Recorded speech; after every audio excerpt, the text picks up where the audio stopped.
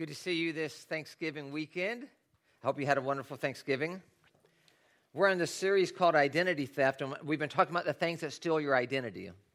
We talked about things like looking at models in a magazine, then you feel bad about yourself because you're trying to be them instead of yourself. We've talked about success, trying to use success to make you happy, and that can steal your identity. We've talked about a few things. Today I want to talk about how the past can steal your identity, how it can mess you up in that way. Maybe you were called names when you were younger that were hurtful. Maybe there were some things that your parents said about you or a teacher said about you that were hurtful, but you've hung on to them, and it affects the way you think about yourself. You view yourself in a certain way based on the things that others have said, and now you're defined by that in your own mind, in your own heart, by these hurtful things. Maybe it's something hurtful that somebody did to you, and it's defined who you are to yourself. And you hang on to those things. And the things that have happened in the past, they're paralyzing you today from being something different. Your self-image, the way you view yourself, is based on those things that other people said or other people did to you. And you need to move on to a new life, a new day, a new identity, but you get stuck there. You've accepted it. You've believed it. Maybe it's not things that other people have done to you. It could be things that you've done to yourself. Maybe you had a DUI or an affair. Maybe it's a failed marriage, some sort of financial collapse. Maybe you flunked out of school. Maybe you got kicked out of your house. Maybe you're a victim of abuse. Maybe you are an abuser. Maybe you got fired from your job. Maybe it's an abortion that still haunts you. There's all kinds of things that happen in our life that we see ourselves as that negative thing that we're struggling with. Maybe you were an inmate, and that still affects you. Maybe you were an alcoholic. Maybe you had a gambling problem, a drug problem, pornography problem. But whatever these things are, in your mind, it still defines who you are. So it's affecting how you live today. It's not something that I did in the past. I've worked it through. I've sought forgiveness. I've moved on. It's something that still affects the way that you think of yourself today, which means it's going to affect the way that you live today. It's going to affect the way that you react. So whether it be something that somebody did to you, names that you were called, things that you've done to yourself, these things in your past can steal your identity, can make you believe that you're one thing when God says something totally different. And you've been robbed. And you can be a Christian and believing in Jesus for years and years and years and still be robbed by your past. Still be pickpocketed by your past. So we're going to look at these things. Number one in your notes is pickpocketed by guilt. Guilt's a really strange emotion. They asked some kids to explain the word guilty. A 6-year-old girl said, a guilty conscience is a pot inside of you that burns if you're not good. They asked a 7-year-old boy, he said, a guilty conscience is feeling bad when you kick girls or little dogs. Guilt is that thing inside of you that says, I've crossed the line. What I've done isn't good. Guilt can be a very good thing in your life. It can be a good thing because guilt can make you see yourself and say, wow, that's not good. In other words, if you do things that are harmful to others and you don't feel guilty about it, there's a major character flaw there. There's a heart problem. There's a callousness there that's not healthy at all, that's very dangerous. Guilt can lead you to honesty because you feel guilty. You want to come clean. It can lead you to confess. It can lead you to forgiveness. Because I feel guilty, I need forgiveness. So you start seeking out what you need to get forgiveness. Guilt can cause you to make a better decision next time. If you do something wrong, you don't feel guilty about it, you'll do the same thing again. If it bothers you, it kind of helps push you into another direction so you don't do it again. Because nobody wants to keep doing something that's bothering them, that's tormenting them on the inside. Unresolved guilt isn't healthy. Unresolved guilt is damaging. Where you feel guilty, but you just suppress it. You just stuff it down. You never deal with it. You don't seek the forgiveness. You just try to hide it so nobody knows. Now, that's going to be miserable. That's going to be terrible in your life. Edgar Allan Poe, in the classic story, The Telltale Heart, he paints a main character who murdered somebody, and he buries them under the floorboard of his living room or wherever he was. They're buried there. And this officer comes, and he gets in a cold sweat because he hears the dead person that he murdered. He hears their heartbeat. Thump, thump, thump, thump, thump, thump, thump, thump. And he's sweating because in his mind, he's going crazy, and he's thinking, maybe these people are hearing this as well, and all this type of stuff. But it leads him to confess. But ultimately, as you read through the story, you understand it was never the heartbeat of the guy that was dead under the floorboard. It was his own guilt inside. It was his own heart beating so hard. Thump, thump, thump, thump, thump, thump. It was his own conscience that was tearing him up, that was making him feel horrible. Guilt does that to you. You feel horrible about the things that you do, and you're either going to use that guilt to say, I'm never going to do that again, or you're going to try to stuff it and you're going to get miserable. You're going to have a horrible life.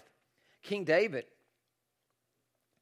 the story of David's an amazing story because he's a man after God's own heart, and he's one of the best characters that you find in the Bible. But when he blew it so bad because he has an affair with this married woman, and she gets pregnant.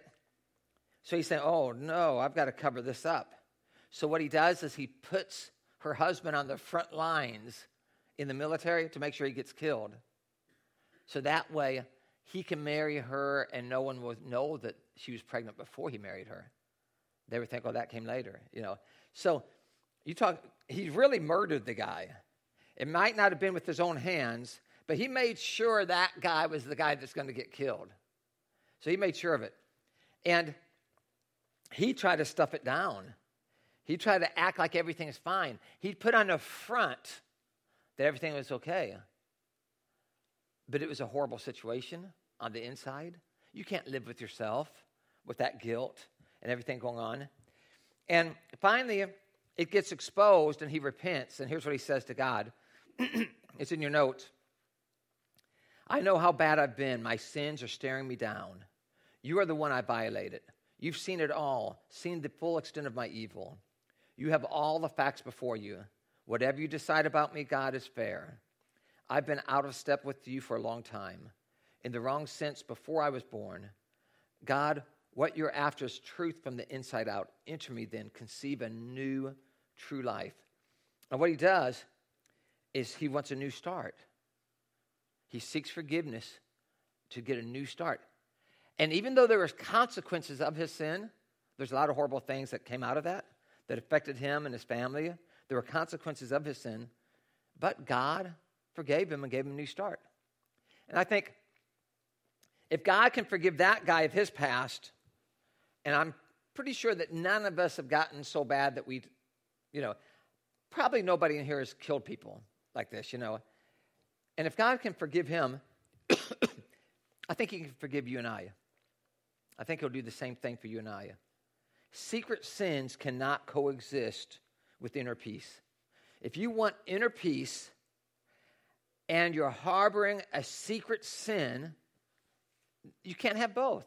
It's impossible. You can't have one with the other. So to have peace, I've got to get this sin out of my life. Dr. David Belgum, in his book, wrote, the name of the book is Guilt, Where Psychology and Religion Meet. In his book, he estimates that 75% of people in hospitals are in there for reasons more related to emotional problems in their life, like guilt, regret. He talks about how these things harm you physically. And so many physical problems that people have to do a lot with, it stems from those things. Even the actions that you do stem from those things. A lot of the reasons why someone will have a drinking problem is it's stemming from regret, guilt, shame. So you turn to something to ease that pain. So a lot of, he says 75% of our problems are based out of those emotional reasons that mess us up over just being physical. Then, here's what he said. There's a quote here. Their physical symptoms and breakdowns are for many their involuntary confessions of guilt. See, they don't want to confess that they're guilty, but it's an involuntary confession. When you're feeling guilty and it starts harming you physically, it's an involuntary way to say, I'm guilty. Wouldn't it be better just to come clean and confess it and get healing and forgiveness and get health than to hang on to these things until it makes you sick?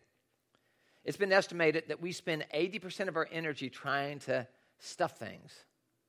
Don't cry, keep it inside, hide your feelings. In Proverbs 28:13, it says, people who cover over their sins will not prosper. But if they confess and forsake them, they will receive mercy. When you're covering over your sins, it says you won't prosper. You won't prosper. Why? I think you become your own worst enemy. It's hard to do a good job if I'm feeling guilty about life, if I'm feeling horrible about my life. But if I can confess those sins and get them out of the way and receive mercy, I can get on with my life. There are so many people that don't have a future because they haven't dealt with their past. If I don't deal with the past and let it go, I can't move on in the future. It's going to affect my future. I'm going to carry that with me. Psalms 32 says, oh, what joy for those whose rebellion is forgiven. You want your joy back, right? Whose sin is put out of sight. You want God to take that sin, whatever it is, and put it out of sight. Get your joy back. Yes, what joy for those whose record the Lord has cleared of sin, whose lives are lived in complete honesty. You become clean, you become honest, you're forgiven, you're cleared of your sin, you get your joy back. When I refused to confess my sin, I was weak and miserable, and I groaned all day long. It was affecting him physically. Day and night, your hand of discipline was heavy on me because he wasn't coming clean, and he felt the pressure of that guilt, of that regret, of that shame. My strength evaporated like water in the summer heat. He was physically drained because of guilt. Guilt can physically drain you. You feel so guilty that you feel physically worn down by what's happening emotionally. You want your joy back. You get your joy back by coming clean, confessing it, seeking forgiveness. What can I do to put things right? Please forgive me. Is there anything I can do to make up for it? Going to the person that you've done wrong and seeking forgiveness. The second thing you note is pickpocketed by shame. Pickpocketed by shame. Like I said, guilt can be a good thing. I put like an acrostic together about the word guilt, Guilt. And guilt could be this: God's unique, intentional, loving treatment. Guilt could be like that. You feel guilty, and it becomes God's unique, intentional, loving treatment. How is it loving? You feel guilty, and you say, oh, wow, this is wrong. God, forgive me. God, help me to get my life on the right track. Guilt can cause you, that's the point, is you want to turn to God. You want to turn to God. You want to take what you did that wasn't right and seek God for forgiveness and try to make things right with people if you can, with the people that you've harmed. That's God's goal for you. But the thief, or Satan, he also uses guilt. He also uses guilt. In his, it spells the word, the guilt spells out grief united in lifelong torment. Because here's how Satan works. He wants you to feel guilty about the things that you do, and he's never going to let you let go of it. It's going to be a lifelong torment. He wants you to take those things, and he wants to rob your identity, and he wants you to think, that's who I am. I am that lousy person. He doesn't want you to seek forgiveness. He wants you to feel guilty so you feel destroyed inside. Guilt used by God leads you to repentance. Guilt from Satan is going to lead you to misery. I'm going to tell you, no matter what you do, when you do the wrong thing, you're going to feel guilty. It's your choice if you allow that guilt to lead you to God for forgiveness, or if you hang on to that guilt and choose to be miserable for the rest of your life. It's your choice. God has a preference for your life. God loves you, but it's your choice. Guilt is left, when it's left unconfessed and unforgiven, it morphs into an ugly step-cousin named shame. Shame takes guilt to a new level. Shame is more capable of stealing your identity and paralyzing you in the past. One person wrote this: a pervasive sense of shame is the ongoing premise that one is fundamentally bad. Shame means like, I'm a bad person, inadequate, defective, unworthy, or not fully valid as a human being. Lewis Smedes wrote it like this: the difference between guilt and shame is very clear in theory. We feel guilty for what we do. We feel shame for who we are. That's the difference. It's much deeper. We feel guilty for what we do. We feel shame for what we are. A person feels guilty because he did something wrong. A person feels shame because he is something wrong. And that's what's going to happen when you have guilt and you don't seek God for forgiveness. Before long, instead of you seeing guilt as something you did that needs to be forgiven, soon you're going to feel like it's you. It's you. A person that feels shame because he is something wrong or she is something wrong. Not I did something wrong. I am something wrong. That's where Satan wants to get you, because he wants you to feel destroyed. That's why Satan's called the enemy of our soul. Satan's called the thief. He's called the father of lies. He's called the accuser. He's trying to accuse you. He wants you to feel like, because of what you did in the past that you've already asked God to forgive you for, that you're still a loser today. That's what he wants. What you did in the past, you're still a drunk. You're stupid. You're ugly. Nobody loves you. That's what Satan wants you to feel today about things that you've done in the past. Even though you've gone to God and sought forgiveness, and God, you've come clean, you've done what you could to make amends with other people. Even though you've done that, he wants you to still feel like you're a loser today because of what you did before. God wants to forgive you. God wants to make you feel new, a new start. It's not just turning over a new leaf, it's turning over a new life, a fresh start. So here's God's solution. First, you can put in the word grace. The word grace. Shame is a dangerous enemy to us, right? Because shame makes me feel like I'm wrong. There's something wrong with me. But shame also has a dangerous enemy, and that's grace. Grace is the enemy to shame. Shame tells me I'm defective, but God's grace tells me I'm valuable. You look at God, you look at sin, you say, oh, I'm defective. You look at God, and he says, you're valuable.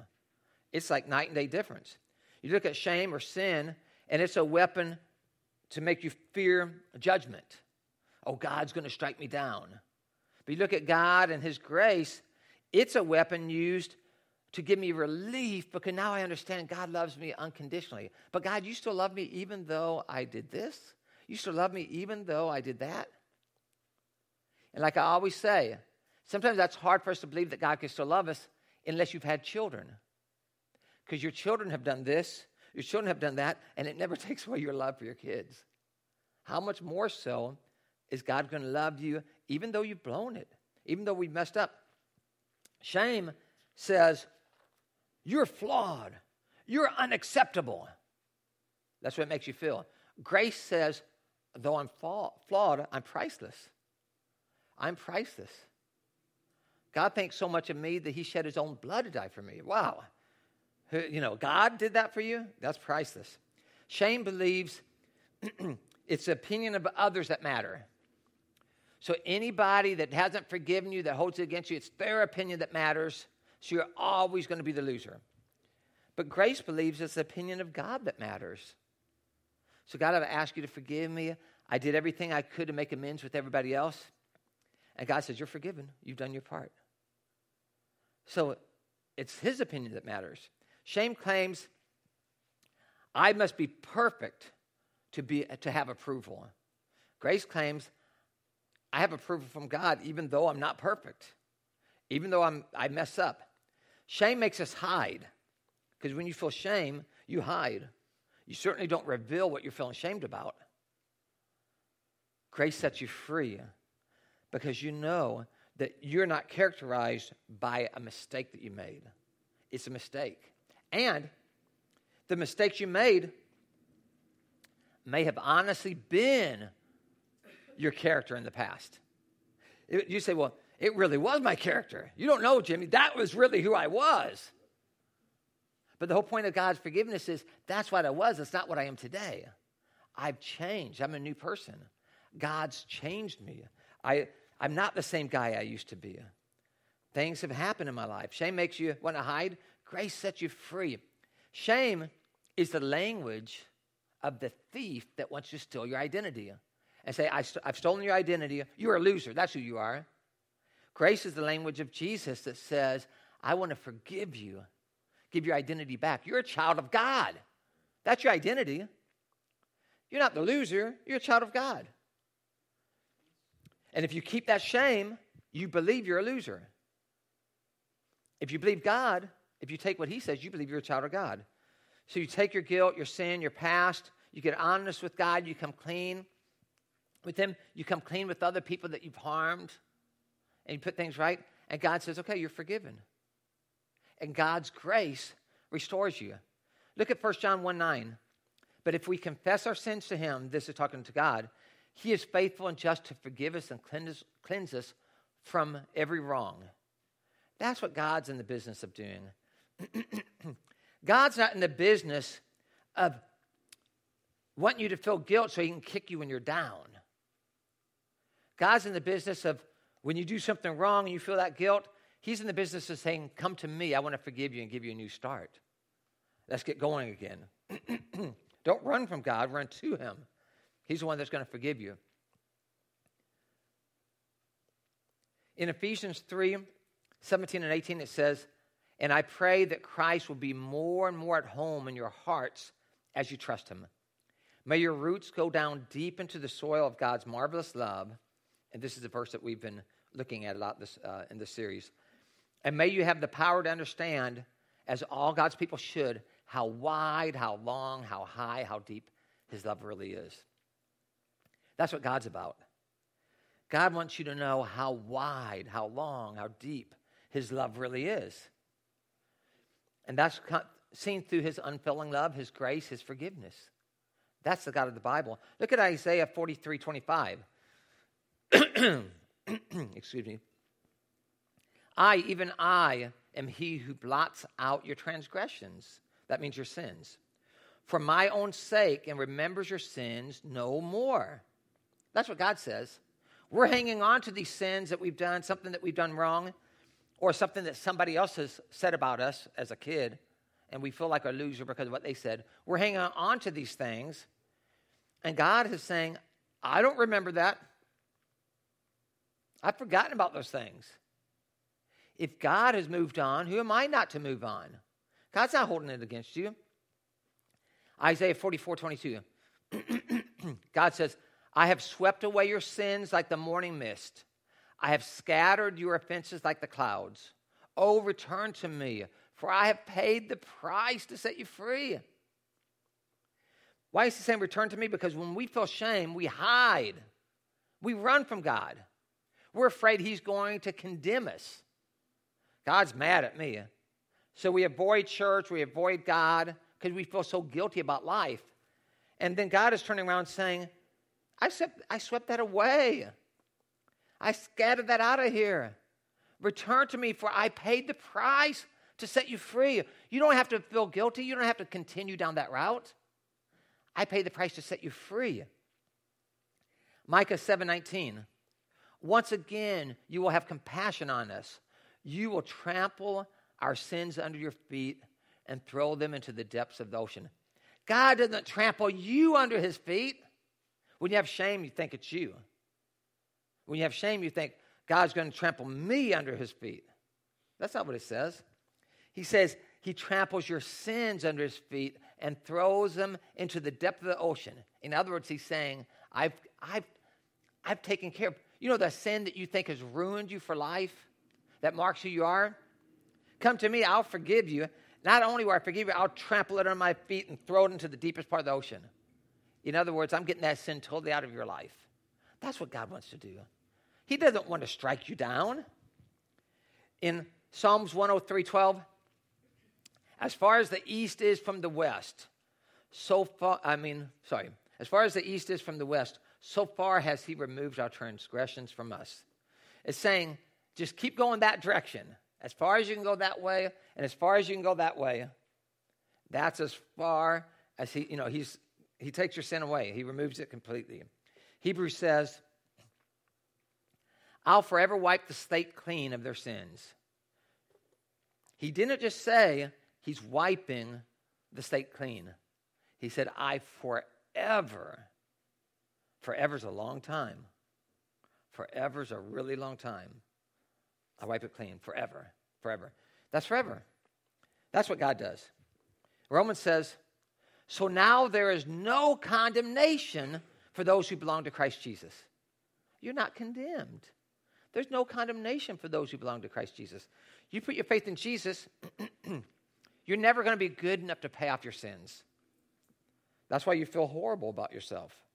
Then you go to Jesus, and God comes to earth as a man. He takes all the sins upon himself. He dies paying the penalty. He rises again. It's conquered. It's gone. You're forgiven. Because you can never pay it off yourself. He pays it off for you. You're clean. It's over. New start. But what about all those things? New start. But I remember this. I don't remember that. God says, I don't remember. Well, I remember I did this. God says, I don't remember. It's a new start. You're clean. Let's go. Don't stay in that rut of the past. God forgives you to give you a new start. God wants you to understand who he is. We see that in Scripture and grasp that truth and hang on to it. God has an unfailing love that says, I know what a mess you've been. Come to me with a humble heart, confess it, deal with it, get forgiveness, and move on. Don't stay there. When you stay in that guilt, it doesn't make you a healthier dad. When you stay in that guilt, it doesn't make you a healthier husband. It doesn't make you healthy at work. It does the opposite. It ruins your marriage. When you're feeling horrible about yourself, it ruins your marriage. When you're feeling horrible about yourself, it ruins your relationship with your kids. When you're feeling horrible about yourself, it affects your work. That's what Satan wants to do to you. Why does God want to forgive you? Because he wants to give you a good life. When you feel forgiven and set free and feel good about yourself, it is going to have a positive effect on your marriage, with your kids, at work, whatever you do. So you release it to God's grace. The unfailing love of God forgives you. It gives you a fresh start. Here's what the Bible says in 2 Corinthians. Therefore, if anyone is in Christ, the new creation has come, the old is gone, the new is here. Do you see that? That's what he's doing. The new creation has come, the old is gone, the new is here. Some of us, we know our old self. We know those old patterns. You can get there in the middle of the dark, no problem. You've been there so many times, getting there is easy. You're just one step away from going down the wrong path. You've been there so many times, you're just one step away from being right back there. But a transaction has taken place. When you gave your life to God, when you gave your life to Jesus, he rescued you. He died on the cross for you. And he's moving you from darkness into the kingdom of light. Your identity has changed. At that moment, you became a child of God. So, the moment I became a child of God doesn't mean I really get it here. Do you know what I mean? So I can be my worst enemy. In my head, I'm still the loser. You know what I mean? But I gave my life to God. I'm now a child of God. But in my head, I'm still hanging on to the past instead of believing who I am. I'm now a child of God. You're in a new place. That's who you used to be. The old is gone. The new has come. So here's the solution. When you give your heart to God, that's the day that you said, whenever that day was, you said, okay, Jesus, I'm putting my faith in you. When you gave your heart to God, it doesn't mean you gave your mind to God. Your mind to God. So here's God's solution. Renew your mind. You have to change the way you think. You can give your heart to God that fast. In fact, that's what you did. The moment you said, okay, God, I'm giving my heart to you. I'm going that way. That fast. It's just a decision. Boom, it's done. You're God's child. Boom, that fast. But renewing your mind is going to take the rest of your life. The change in the way you think is going to take the rest of your life. In fact, that's why nobody lives sinless after they give their life to God. You give your heart to God. Boom, I'm yours. But the rest of your life, you're going to be battling your mind. It's about renewing your mind. It's about taking captive every thought. So now you have to set your mind on the things of God. You've got to renew your mind. You've got to clean your mind. This is one of the reasons we read the Bible. When you're reading the Bible, God's using that to clean your mind, to change the way that you think. He's renewing your mind to the truth of God. If you don't renew your mind to the truth of God, you can be a Christian and still believe in your head that you're that old person. And because you believe in your head you're still that old person, what lifestyle do you think you're going to live? You're going to continue down that old road. And you're going to be like, oh, I'm a Christian, but I keep messing up. Because what's happened is I haven't done things to change the way I think about me. And just because you give your life to God in faith doesn't mean that you don't feel guilty anymore. You can 100% believe it and you're saved. Like, I'm in God's family now. But why do I still feel guilty? Because apparently you haven't dealt with that guilt. Why do I still have all this bitterness towards somebody else? Because you haven't dealt with the bitterness. That's the renewing of your mind. That's going to be a lifelong process of growing and maturing and living out what God's created you to be. When you come to Christ, your identity is forgiven. You've been washed. You've been accepted. You're loved. That old contract has been bought up. It's been ripped up. It's been nailed to the cross. There's a new day and there's a new you. You're a new person. It's 100% done in every area except your own mind. In every area except your own mind. Jesus did it. He died on the cross. You're done. You're clean. You're a new person. Everywhere in the whole universe, you're brand new except for one place, in your own mind. If you don't renew your mind, you'll find yourself continuing to live a lifestyle that you hate. So you read the Bible, you pray, you go to church, you do things that help get your mind in the direction where it needs to be. There's a great guy. He had a relapse. He said, I've been sober for a long time, but I relapsed. But it just doesn't feel right because that's not who I am anymore. That's not who I am anymore. To me, that was like great success. That was great success right there. Because the guy in the past, because he really believed that's who he was, when he would relapse, he would get stuck in that. He couldn't get out. He couldn't get out. Now he's at the point where when he messed up, he realizes, this isn't who I am. And he got right back out. Because your mind affects you. If you believe that you are that person, then you're just being who you are, and you're stuck, and this is just who I am, and you can't get out of it. If you believe what God says about you, you mess up, and then you think, wait a minute, that's not who I am. And it's easier to get out of it, and you're less likely to mess up. I'm not going to tell you that you're going to become sinless. You're not. For the rest of your life, you're going to battle your own mind, your own temptations, your own flaws. You're going to battle those for the rest of your life. But when you understand who you are in Christ, you start winning that battle. You win the battle when you know who you are. when you allow your mind to be cleansed, so you start to renew your mind. The battle is for your mind. There's a Bible verse that says, as a person thinks, so he is, or so she is. It's a battle for your mind. If I want to live a new way, I have to think differently. Here's what Romans 12:2 says, do not conform any longer to the pattern of this world. You're not conforming to this world anymore. You're moving on. Don't fall into that same old rut. Be transformed by the renewing of your mind. Put yourself on a new path.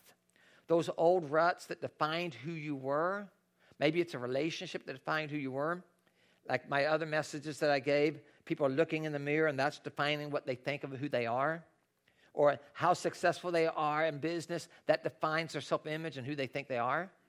And all these things that we do, a relationship, you think that's going to complete you and that defines who you are. All those things are going to ultimately lead you down the wrong road. You're going to end up feeling horrible about yourself. You need to know who you are by your relationship with Jesus, who he is in your life. And when I've got him in the center of my life, I'll probably end up taking better care of my body anyway because my head's straight. I'll probably be more successful at work anyway because my head's straight. I'm not doing it to feel good about myself. I'm doing it because I want to work hard, but my head's in order. I'll probably be better in my relationships because my head's on straight. I'm not in the relationship for her to make me feel good. I'm in the relationship to bless her because I already feel good. Because I believe what God said about me. I believe I'm a child of God. I feel good about myself. I can be in the relationship and put her first. But if I don't feel good about myself, I'm going to be in the relationship to get something out of it to make me feel good about myself. And I'm manipulating her. No one can live up to those standards. I can't live up to my own standards. How am I going to make somebody else live up to my standards? It's guaranteed failure. So now when I go into my relationships, instead of screaming and yelling at each other, it's like, how can I serve her? What can I do to bless her? Because I feel good about myself. My identity is healthy. So when my identity is healthy, it's easy to bless the other person. It's easy to be quick to listen and slow to speak. When my identity is healthy, I don't look in the mirror and feel horrible about the way I look.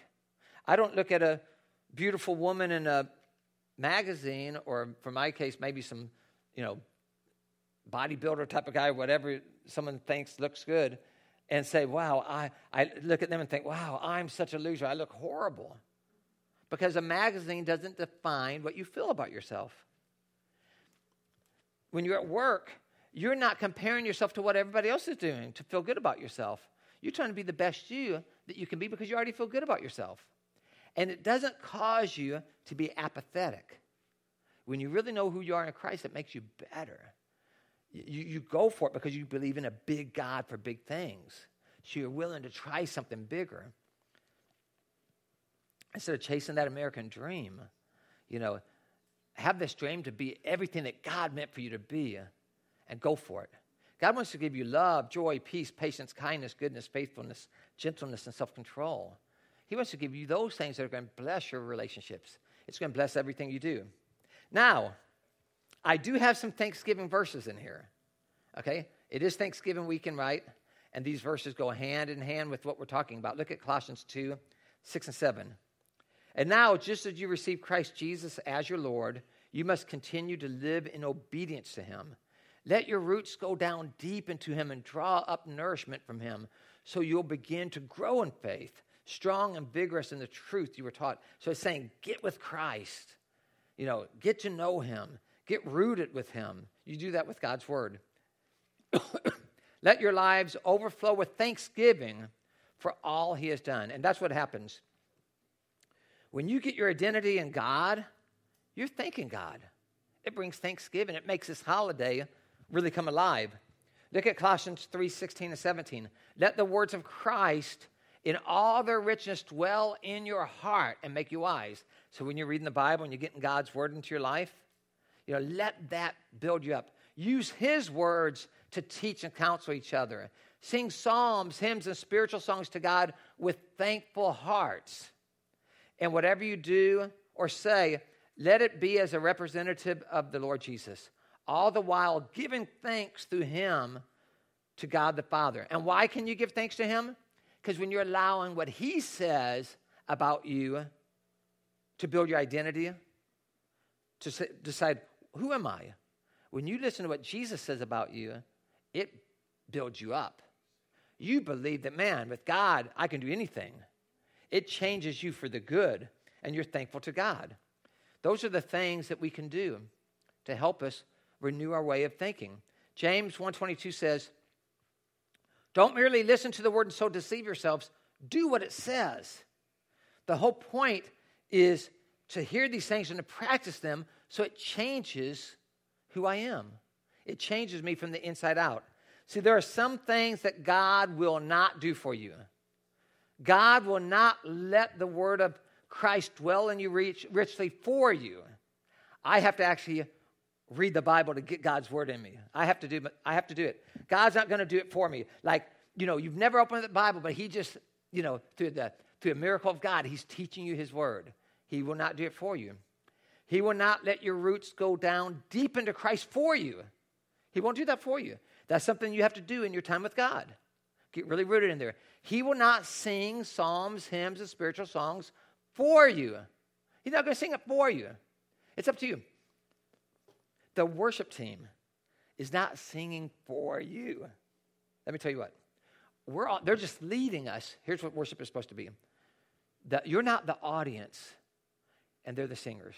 Okay? That's not what worship is. He's the audience. God's the audience. There's just one person in the audience, God. And they're leading us to sing to him. You're not singing to me or anybody else. You're singing to God. That's what worship is. If you don't understand that, what you do is you're not singing the songs to God. It's not a prayer from your heart to God. You just watch the performance and you say, that was good. That was good. Way to go. Good job. Good job, guys. Thanks for singing for us. Way to go. Well, they're not singing for you. They're leading you to worship God and sing to him. When you understand that, it changes your whole perspective of what worship is. That's why everybody sings. That's why everybody sings. Because you're not singing. They're leading us to sing to that audience of God. But he will not sing psalms, hymns, and spiritual songs for you. You have to do it. It says, another thing is, he does not put the full armor of God on for you. You have to do that yourself. He will not take up his cross and deny himself for you. It's something that you have to do. You have to say, okay, I'm putting him first. I'm going to do whatever it takes. He will not renew your mind for you. God will not change the way you think for you. So I've got to read the Bible, and I've got to do those things. I've got to go to church. I've got to do the things that are changing the way I think, because he won't do it for me. So if I'm not getting those influences in my life, I won't change. I'll still think the old way, and I'll still live the old way. I give my life to God, but I don't get the benefit of it on earth. I don't get the benefit. There's a lot of people that give their heart to God, but they don't get the benefit of it because they're still miserable. They're still so guilty about everything, and you're already forgiven. They're still so angry about everything that people have done, and we're saying, well, God forgave you. Let them go. Forgive them and get on with your life so you can have a happy life. They're miserable today, but they put their faith in Jesus. Well, fantastic. Have a miserable life for 50 or 60 years and go to heaven. Why not have a great life for 50 and 60 years and go to heaven? My preference is a great life over feeling miserable. I don't want to feel guilty and hateful for the rest of my life.